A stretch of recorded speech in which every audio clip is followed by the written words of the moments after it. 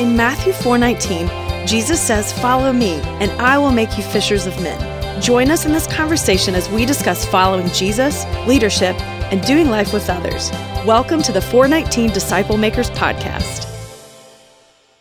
Hello, and welcome to this episode of 419 Disciple Makers. We are so glad to be with you today, and I have a special guest with me, Jason Zemke. Hey, Jason. How are you, Beth? Good. So glad to have you on today to talk with us.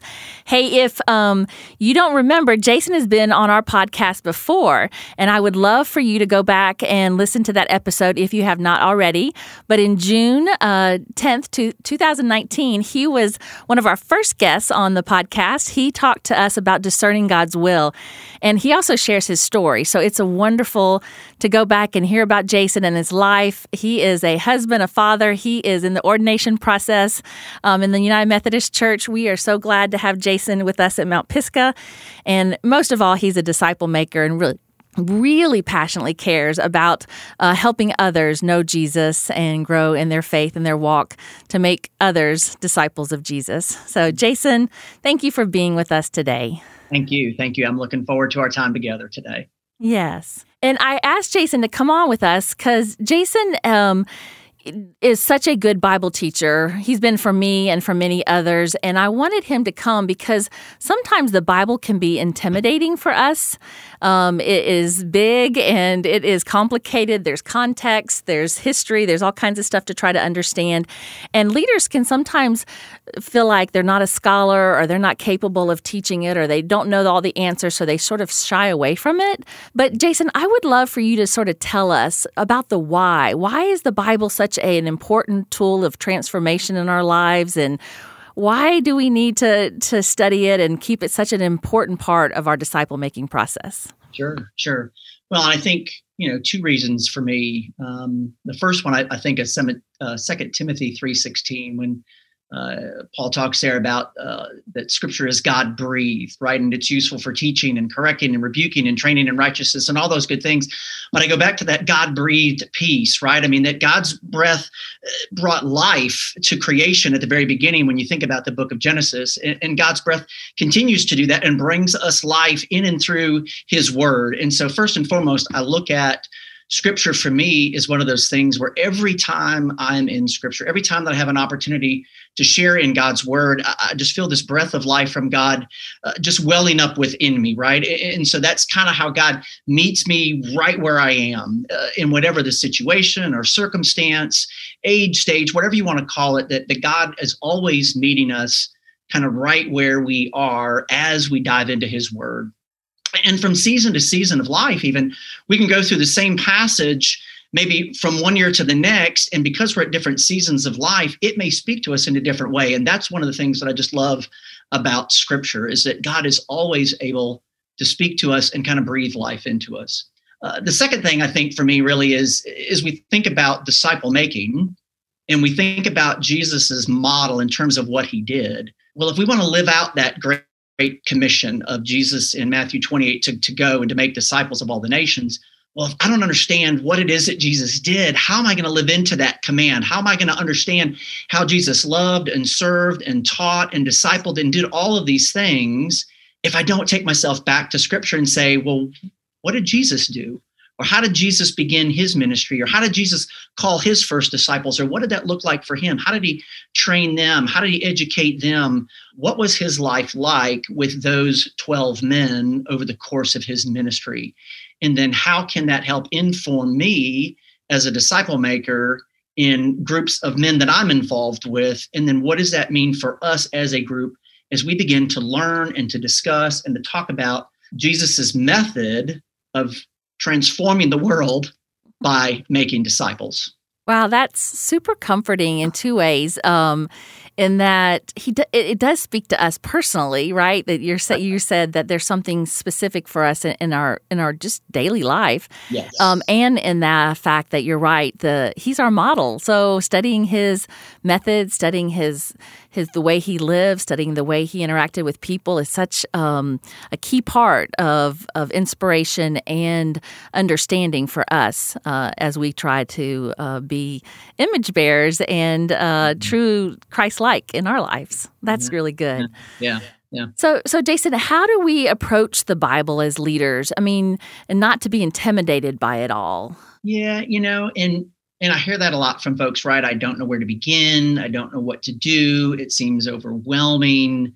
A couple of things, I guess, as I think about it for me, right? I mean, if there's a passion that you have, let's just say when I've taught Bible before with folks and you sit down and people say, oh man, I really love geography. I love to understand what's going on. Okay, well, incorporate that somehow into your study. If you're reading about Jesus being up by the Sea of Galilee, well, then take that passion that you have and then go investigate that and say, okay, well, where's the Sea of Galilee? What does that look like? What does it mean for him to be up around the Sea of Galilee? I mean, pull those kind of things in, or even if you love history, I know a lot of people that love history. As you go through the Bible, there's a lot of different things that get pulled out, names that get mentioned. Use that as a way to say, oh man, so I wonder who that person is. I'd love to investigate who that is. Let some of those other passions that you have maybe help you as you go through and study the Bible. But I would say the other thing for me really, I think, is keep it simple. Don't overwhelm yourself. Let me give you an example. I knew a guy in a second group that I was involved in, and he was kind of the same way. He'd read the Bible. He kind of understood the Bible. He felt like, I just don't know enough. And so he and I sat down and we were talking one day, and I was trying to explain to him, hey, just find some way to get started. And he was always fascinated by Matthew chapter 5-7, the Sermon on the Mount, right? And he said, I think I want to spend time there. And rather than saying, I'm going to read 5 today and 6 tomorrow and 7 the next day, he said, I'm just going to start with a small chunk of Matthew chapter 5. And he just picked a couple of verses and said, I'm really going to sit in that and work my way through that and just kind of marinate in it, so to speak, right? So he tried to start off small. He picked a small section, something that was of interest to him, something that he wanted to know more about. He'd heard about this Sermon on the Mount. Well, what even is the Sermon on the Mount? He didn't really fully understand. And I don't remember what his total time was. I think it was like 30 or 45 days that he spent going through those few chapters in the book of Matthew. And that got him on this love of now wanting to say, okay, well, then what's next for me after this? And he may have gone back and started like at the beginning of Matthew. I can't remember where, but or what he did. But keep it simple. Start small. Don't overwhelm yourself and go, oh my gosh, there's just so much here. Where do I begin? If you don't want to begin in the book of Genesis, don't start there. Then start in a gospel somewhere. Or if you're fascinated maybe by who Paul is as an author, well, then maybe begin with one of his letters or something like that. So, try to bring in maybe some passions that you have, but then also try to keep it simple. Don't let yourself get overwhelmed. Start somewhere rather than just saying, this is too big, I just can't start anywhere. That is very wise. And I don't think I've actually heard it linked to your passions before. And I really love that because you're right. Some people love history and some people like to study, the different characters, or some people might, just want, like you said, they've heard this one book. And so they just want to figure out what's happening in this one book, right? Or they, maybe they just want to, the Psalms, they want to be inspired or comforted or go into their emotions, right? Right. So that's very wise. And it makes it feel almost inviting versus like I have to master something, like I'm just going to go spend some time in this area of the Bible right now. Yeah, most definitely. You said Psalms, 150 Psalms, right? If you went through those things twice, you've almost covered an entire year. Or I've done the book of Proverbs. There's 31 chapters. I've done that to start the beginning of every year, and there's 31 days in January, 31 chapters of Proverbs. All right, I don't have to read the full chapter. I'll pick out just a couple of, there's just so many different ways I think that we can look at it. Just, don't let it be overwhelming to you. But the passion thing I think is really big, because I think people have passions for all these other things. And how do you use that to help you dive into the Bible and really dig into what the Bible's trying to say to us? Right. Well, that's very good. So tell me about this inductive method of study. I hear people talk about it. It's out there. It's pretty popular. Can you walk us through that? Yeah, and I'll try to keep it high level because I know we did a video several years back. It's listed on the 419 website. If I remember right, I think it's like 8 or 9 minutes long. I actually have a passage in there that I read as just kind of an example. So I would encourage people to go watch that because you'll get a little bit more in depth. But at a very high level, the inductive method really kind of has three main elements to it, right? There's an observation element to it. There's an interpretation element to it. And then there's an application element to it. And so from an observation standpoint, I always tell people, reading the Bible is one thing. You can read through a particular passage, but don't just read it once. Read it multiple times. When it's a passage that you know really well, sometimes we can skip over some things because, I've heard that before, I've read that before. But when you read it multiple times, you start to pick up on some things, and don't try to rush through the reading. My favorite, though, in the reading part is reading it out loud. There's something to be said about reading scripture out loud because now you're hearing it with your ears, your brain's trying to understand what it is you're reading. And it's like multiple things are going on. And sometimes you pick up things and go, I've never heard that before, right? And so observation, read.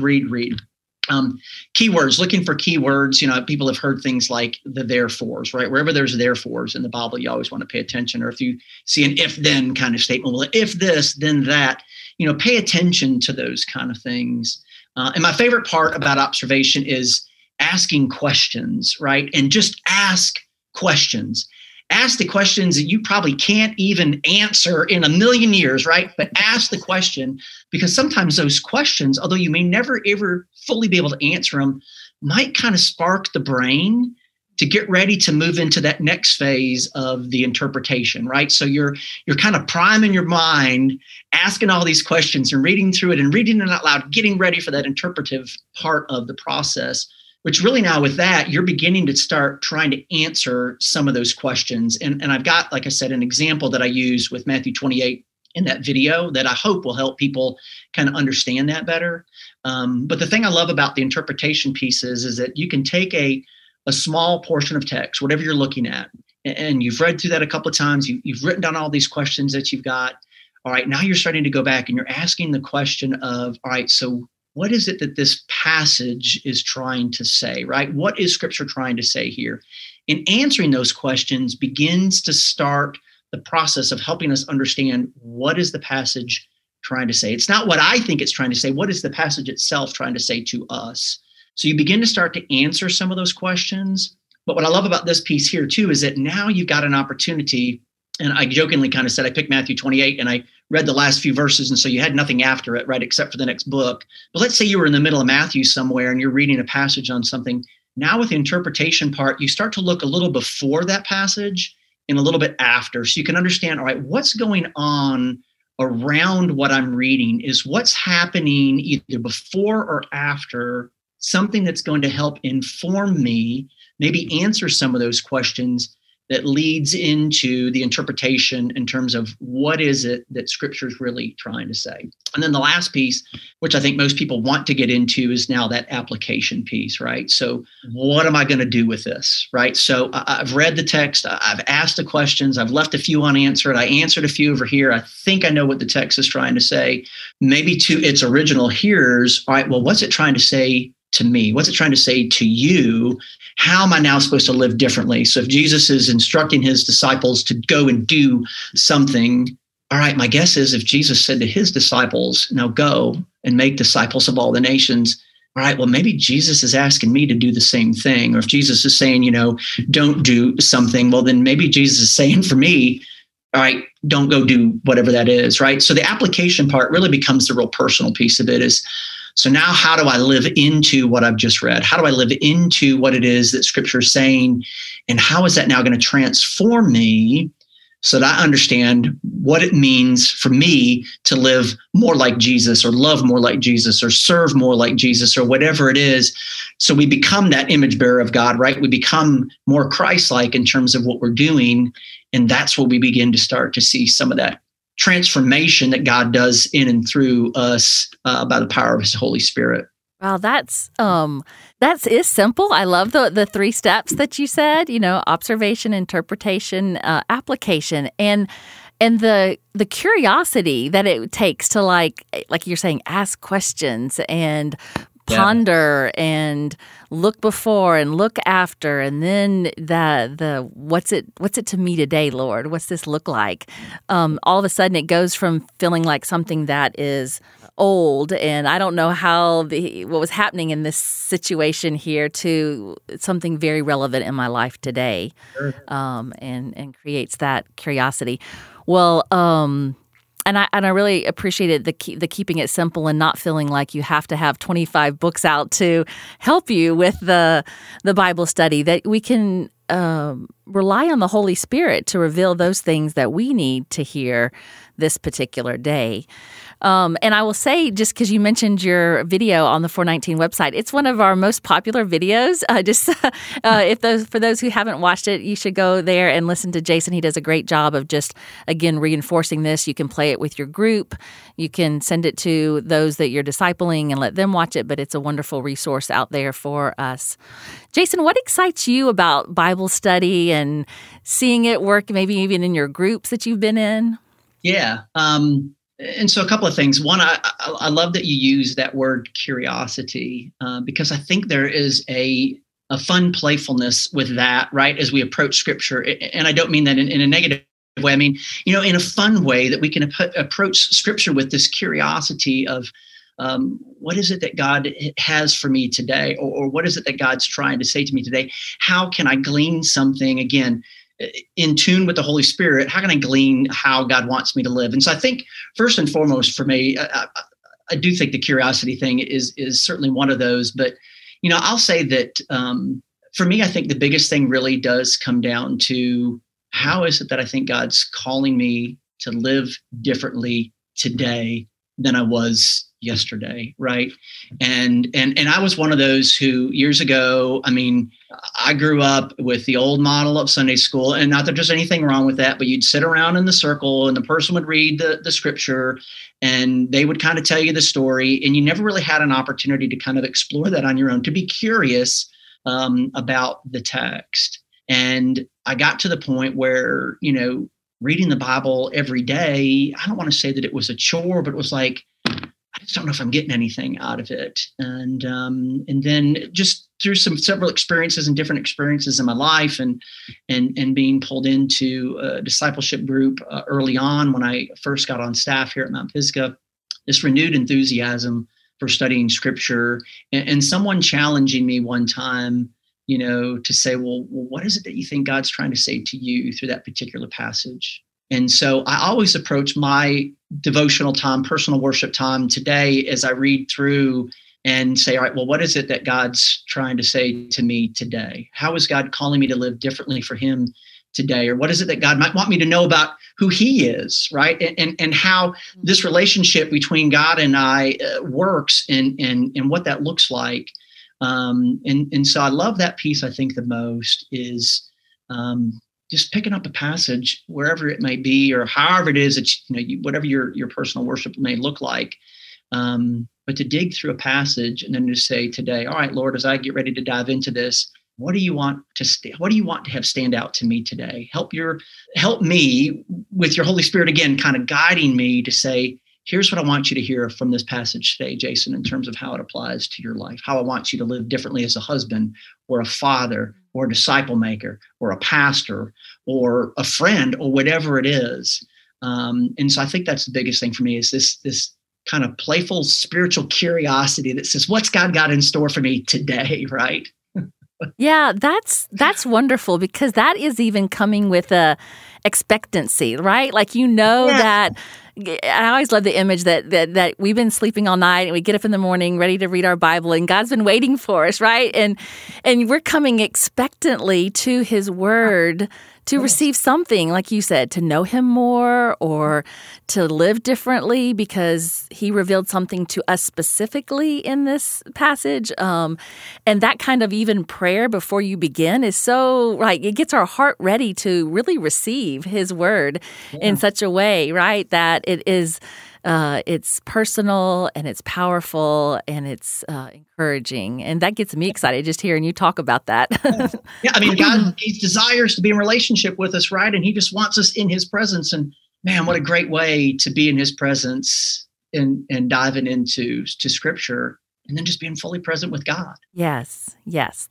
That daily personal worship, such an important part of our walk in transformation and relationship with our Father. Yes, very much. So, Jason, as we come to a close of our time together, this has been so good. Do you have any words of wisdom for our leaders, specifically if they're, helping others learn how to use the Bible or using it within their group? Yeah, I think that, at least for me, when I've gone through and done not quite an inductive style, but similar with different groups or with other people, whether it be in a discipling group or some other type of group, is I think the one thing for me that I would say for leaders is, as you're going through and you're reading a particular passage, again, God's going to kind of come and speak into the context of where you are in that day. And you're going to hear something, or you're going to pull something out that maybe someone else doesn't hear. Not that what you heard was better than what they heard or vice versa.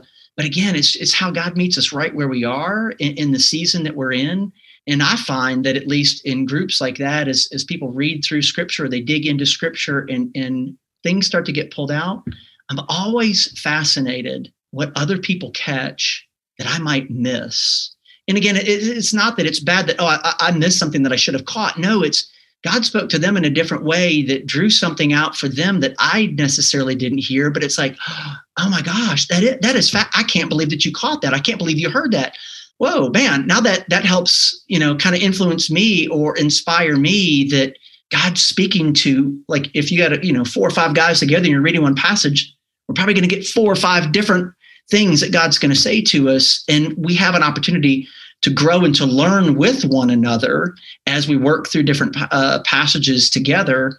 And it goes back to what I said before, that God's fully present with us right where we are, even though we might be a group kind of all huddled together. You know what I'm saying? Does that make, I hope that makes sense. If it made any sense at all, I hope it did. It did. And I can share that excitement with you because I've seen it happen where, like you said, someone notices something else in the passage, or they point out a word like therefore, and then all of a sudden you're looking and re-looking at it again, and even more is revealed. And so studying the Bible individually is beautiful and powerful. And then studying with others has a whole nother set of insights and delights for us that we may not have gotten on our own. So that's good encouragement. That's good wisdom for us to hold that before others and listen with them and see what happens when that's the mysterious thing about this is you gather a group of people with their Bibles weekly to talk about what the Word says, and something beautiful really happens within each of the members of that group. And so Amen. A great way for us to and also I think we gain insight from other people as well as they pull things out of Scripture that we might not have heard. We learn a little bit about each other as well too, and maybe how God's ministering to a particular need that they might have that maybe we weren't aware of before. And someone says something like, "Oh, I didn't realize that they were going through that, or that had happened, or that was an experience that they had." And it just, I think it awakens us to one another, but it certainly also awakens us to being fully present with God individually, but as a group as well. Yes, so much power in that. Well, Jason, thank you. This has just been a joy and a pleasure to be with you today and to be reminded of the wonderful tool that we have. We get to hold on a daily basis God's Word and read it and chew on it and really learn from it. And so thank you for your wisdom. We're really glad to have you with us. For all those listeners out there, please go to the website, 419disciplemakers.org. That video I mentioned is there. You can search for it under videos. You can put it in the search. It's called Inductive Study. It has Jason Zimke. It will bless you. It will bless others in your groups, and the Lord will be glorified through it all. So thank you, Jason. Thank you for being with us today. Until we're together next time, God bless each of you. For more information, check out our website, 419disciplemakers.org.